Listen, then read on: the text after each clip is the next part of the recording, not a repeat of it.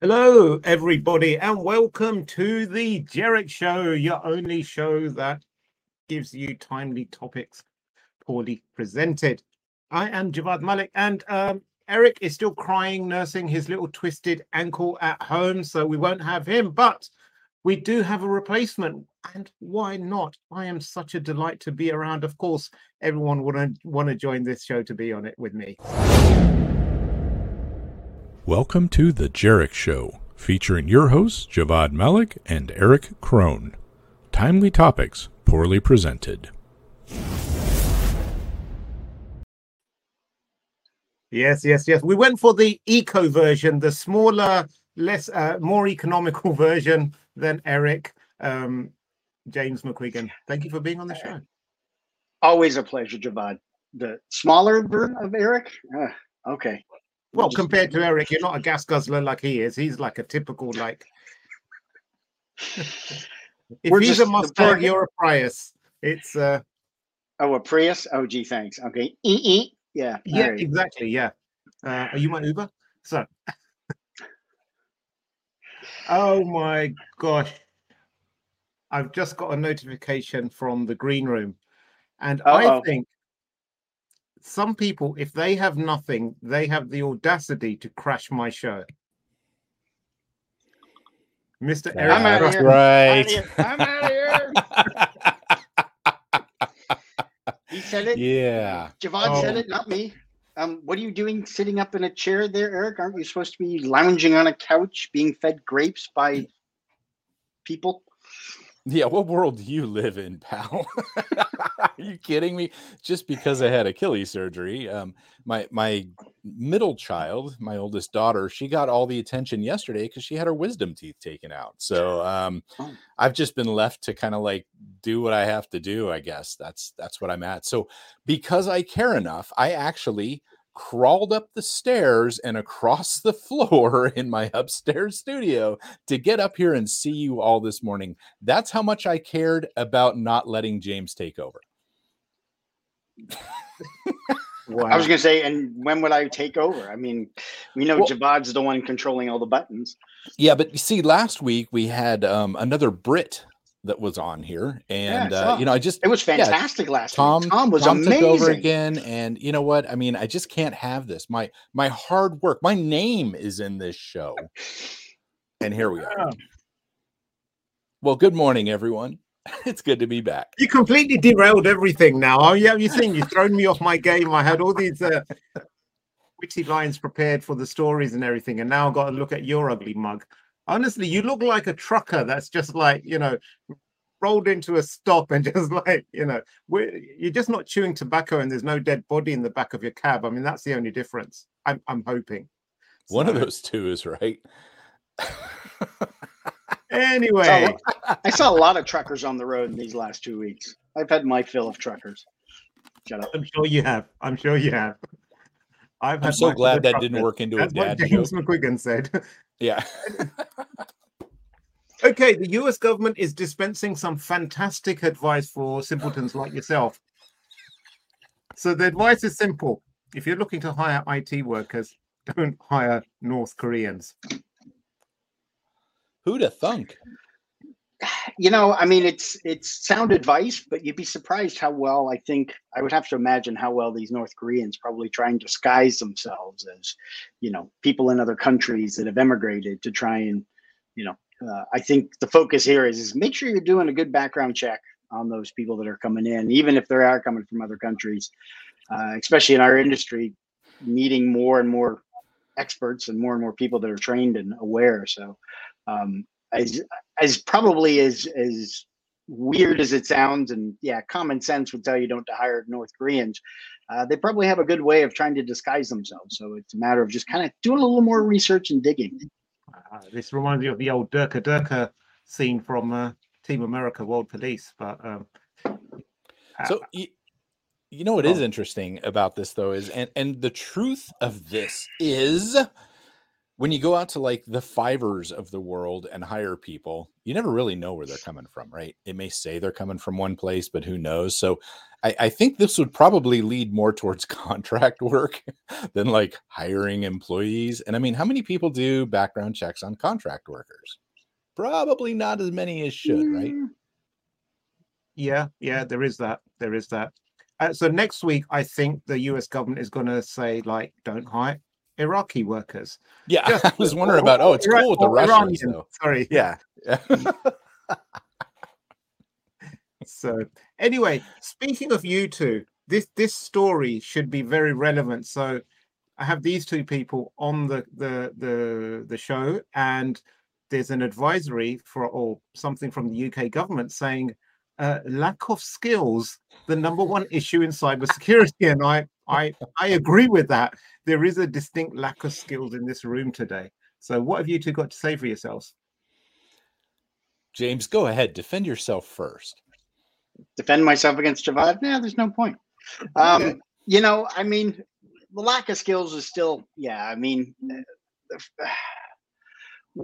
we know there's a shortage of experts in the world, cybersecurity people, and this is something that doesn't really get taught in elementary school. And this is something I've been wanting to see more of, is get students, because this generation and probably even the next one is lost when it comes to that cybersecurity culture, and getting students trained. You know, if you can get elementary school, middle school, high school, or whatever the grades are in the UK there for you, Javad, you know, getting that education in there early can certainly help drive up those cybersecurity skills later on down the line. So, you know, the fact that it's still a big issue doesn't surprise me.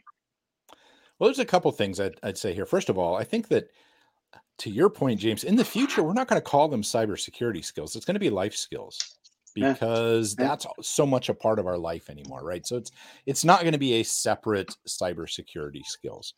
I will say this, though. Own it. So for many years, my Google chat tagline was, I may not know anything, but at least I'm entertaining. Well, I can agree with the first half of that statement. Come on, it's truth in advertising, right?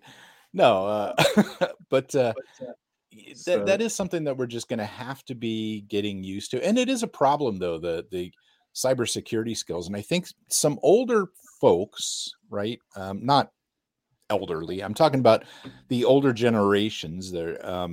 They oftentimes think that just because the younger generations are born into technology, you know, and from the time that they're like in a car seat, they had an iPad in their hand. And the fact that they can navigate UIs all day long incredibly fast means they understand what's going on behind the scenes. And I think that's a bad misconception.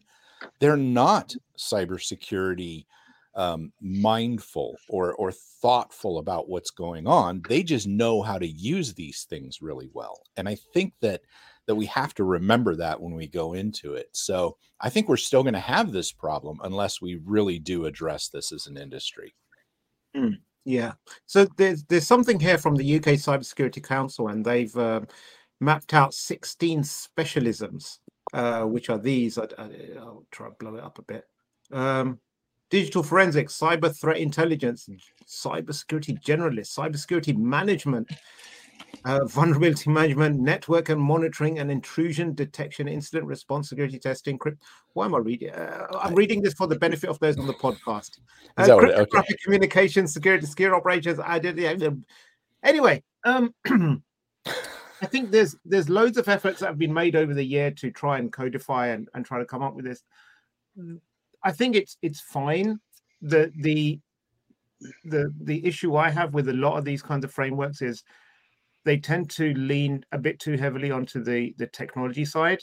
I wish there was more like softer, because you know there's a lot to be said for like maybe it all falls under cybersecurity management, but like risk management and risk articulation and you know, sort of like assurance and what have you, like all these kinds of things that they might not be technical, but they're highly valuable skills in our field. This whole chart bothers me, because that secure systems development should be the right of cybersecurity, and then it would be more, you know, it's just not, it's not equal on both sides. It's not symmetrical. No, But here's the deal. If you remember, like back in my days, we all of this stuff was part of IT and security, right? Like all this stuff all fell under that. And as IT people, we were oftentimes the security people too, that managed the firewalls, that managed the filters, that did all that. But as it's become more and more, I guess, intertwined in business, we've had to get a little bit more specialized, which is what we're seeing here. And I actually do kind of like that it breaks that out. And I think that's a great chart for people who are just, I talk to people all the time that are like, I want to get into cybersecurity. Someone told me I can make 6 figures, 2 weeks into things, right? So they want to get into cybersecurity, but they go, what does that mean? And it's often like, well, you got to figure out what it is you want to do in cybersecurity. That helps a lot to keep you from burning out and stuff. That's actually a decent chart to say, here's some of the rough areas that, do any of these interest you? I like it for that. I mean, it's a good chart, and I agree with you, Eric. There are a couple of things missing from it, but with the students that I meet every semester, they're always, figuring out where they want to be and what they want to do and trying to figure that out. It's kind of, and that's what I tell them is like, you've got 2 years or you've got 4 years that you're going to be studying and learning all about cybersecurity. Try everything, figure out what your passion is. I got into security and it was network security and working with firewalls.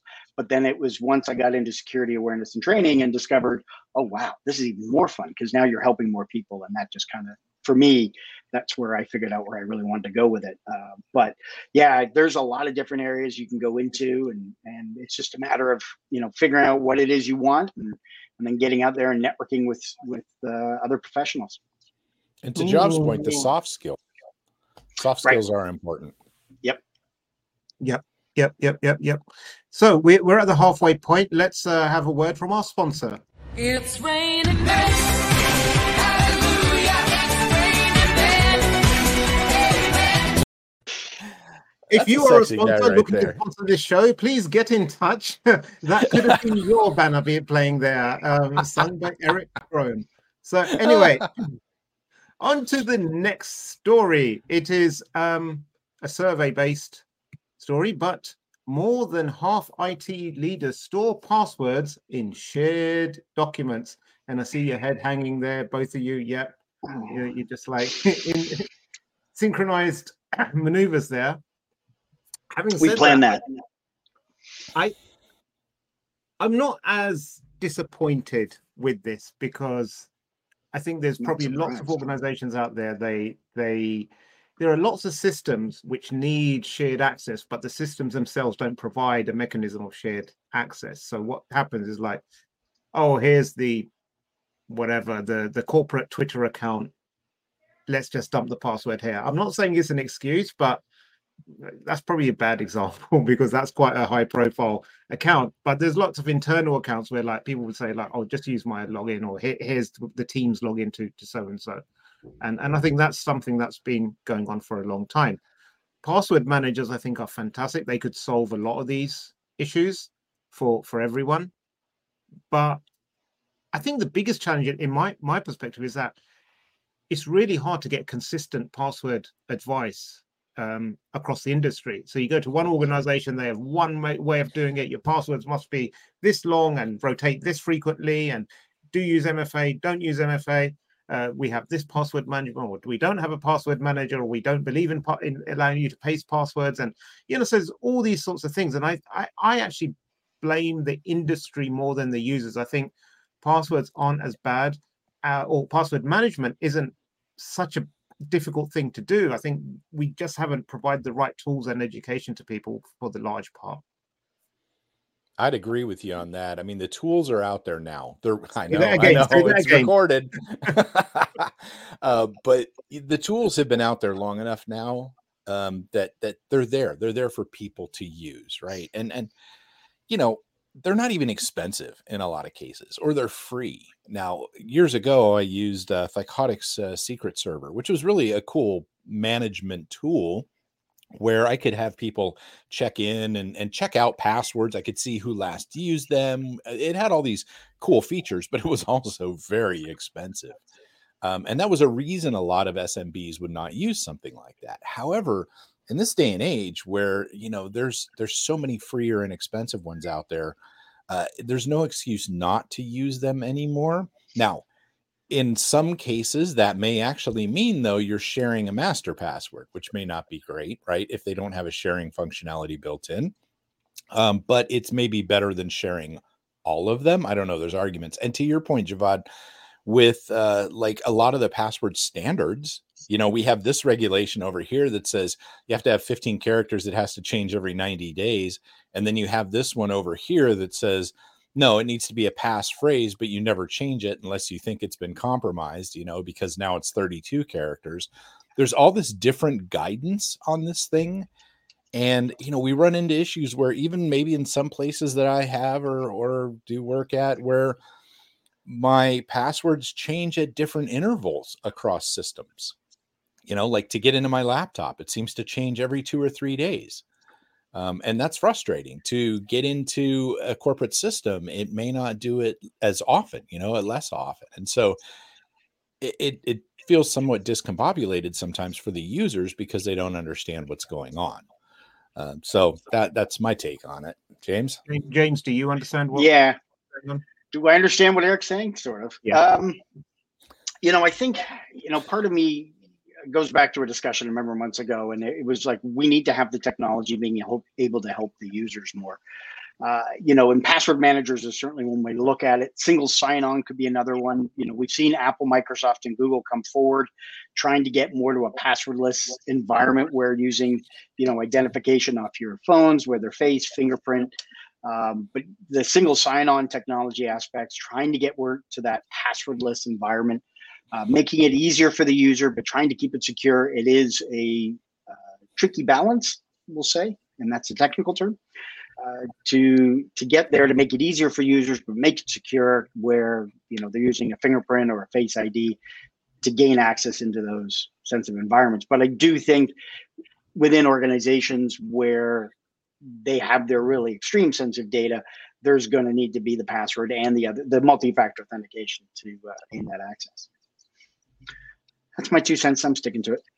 Excellent. Okay, so next story. And this is a good one. I need to take the spotlight for this one from you two. So ransomware, you've heard of it. We've spoken about it so many times on this show. It is like the worst thing on the planet.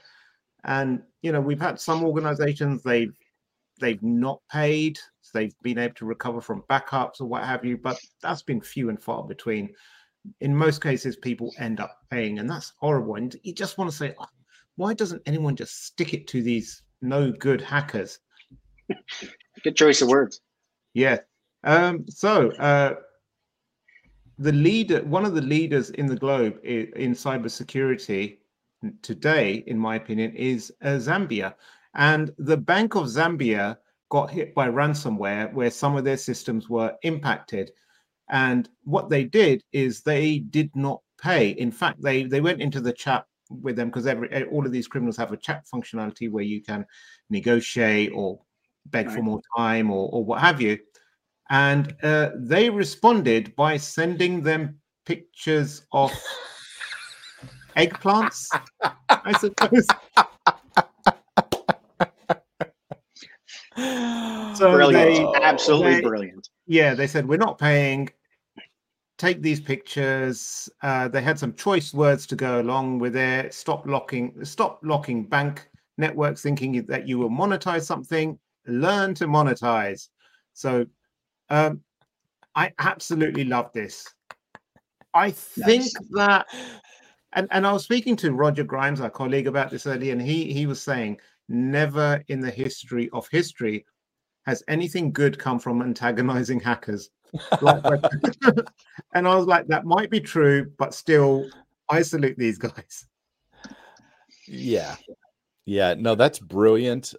In that it makes you feel better. Roger is not incorrect. I'll say that. Okay, technically, he is not incorrect that antagonizing them probably isn't helpful, because they may still be in the system, and if you don't know how they got in there, you could be setting yourself up for a bad day. But ultimately, in the grand scheme of things, we've got to stand up to them at some point in time. And for somebody to See, finally give them the middle finger is good. No way to put it. Yeah. So A middle anyway, finger. James, this last story is one you shared, Mhm. and honestly, if this was like 40 years ago, I would, or 45 years ago, I would have said this kid is you. But go on, talk us through this one. So I saw this get posted the other day, and this 2-year-old ordered 31 McDonald's cheeseburgers through his mom's DoorDash app because mom had given him the phone because either watching a video or playing a game or whatever. But she thought he was just, making funny faces in the phone. And next thing you know, 31 cheeseburgers show up through DoorDash. And, at first it sounds cute. It's, oh, ha, cute. How and even in the pictures, the mom's laughing. She tried to give away the cheeseburgers because the kid ate like half of one. But it goes to show, for me, my first reaction, and having 2 daughters that have grown up on technology, you have to sit with them. You have to sit. And we were talking about this earlier already in our podcast. You've got people that just aren't aware. And here you are, you're handing the phone to the kid and you don't have it locked down. You've got it so that he can just start clicking on anything he wants. And people just don't have that awareness or understanding that, oh, wow, they could do something even more dangerous. I mean, it could have been a lot. It could have been a lot worse. He could have opened up the email, someone clicked on a link, and who knows what that could have been. I mean, we're kind of getting movie script here, but ordering 31 cheeseburgers, I think got lucky there with the phones. It's important to sit with your kids, see what they're doing, and I'm getting on my soapbox here, but it is important that you have getting back to the technology, be a great way to have like a child-proof mode. Your parent can just, open up the app and lock it down. There's an accessibility function I know you can do on the iPhone, but there just needs to be some more things in place to be able to protect your kids, protect your phone, your devices, sit with them, but also know what they're doing and limit the screen time, because there have been studies that, it is getting damaging to kids' eyes. It is, I think you're missing the point of this, James. The What's whole that? point of this story is for others out there. If for some reason the hookers show up when your wife is still at home, you can be, the kid obviously ordered it on the phone. I just showed him he was playing the game, and next thing you know, these why do they you all have an show app up on your and phone that can it's- order ladies It's of the Amazon. night to your home? What is It's it's Amazon. Amazon. You can get everything on Amazon. Oh right. man. But thanks for getting on your soapbox. And for those that aren't aware, James carries his soapbox around with him everywhere because otherwise he can't get on chairs or anything. I was going to say that's how he reaches Well, the that's how I countertops. get. Yeah, that's how it Yeah. makes me taller. Yeah. Well, I got the idea from you, Javad, because man, you're Sorry. Oh, he's accidentally cut out. Well, that's a shame. Technical difficulties, eh? Maybe his soapbox kicked out the internet cable or something. So Oh man, it's good to be back.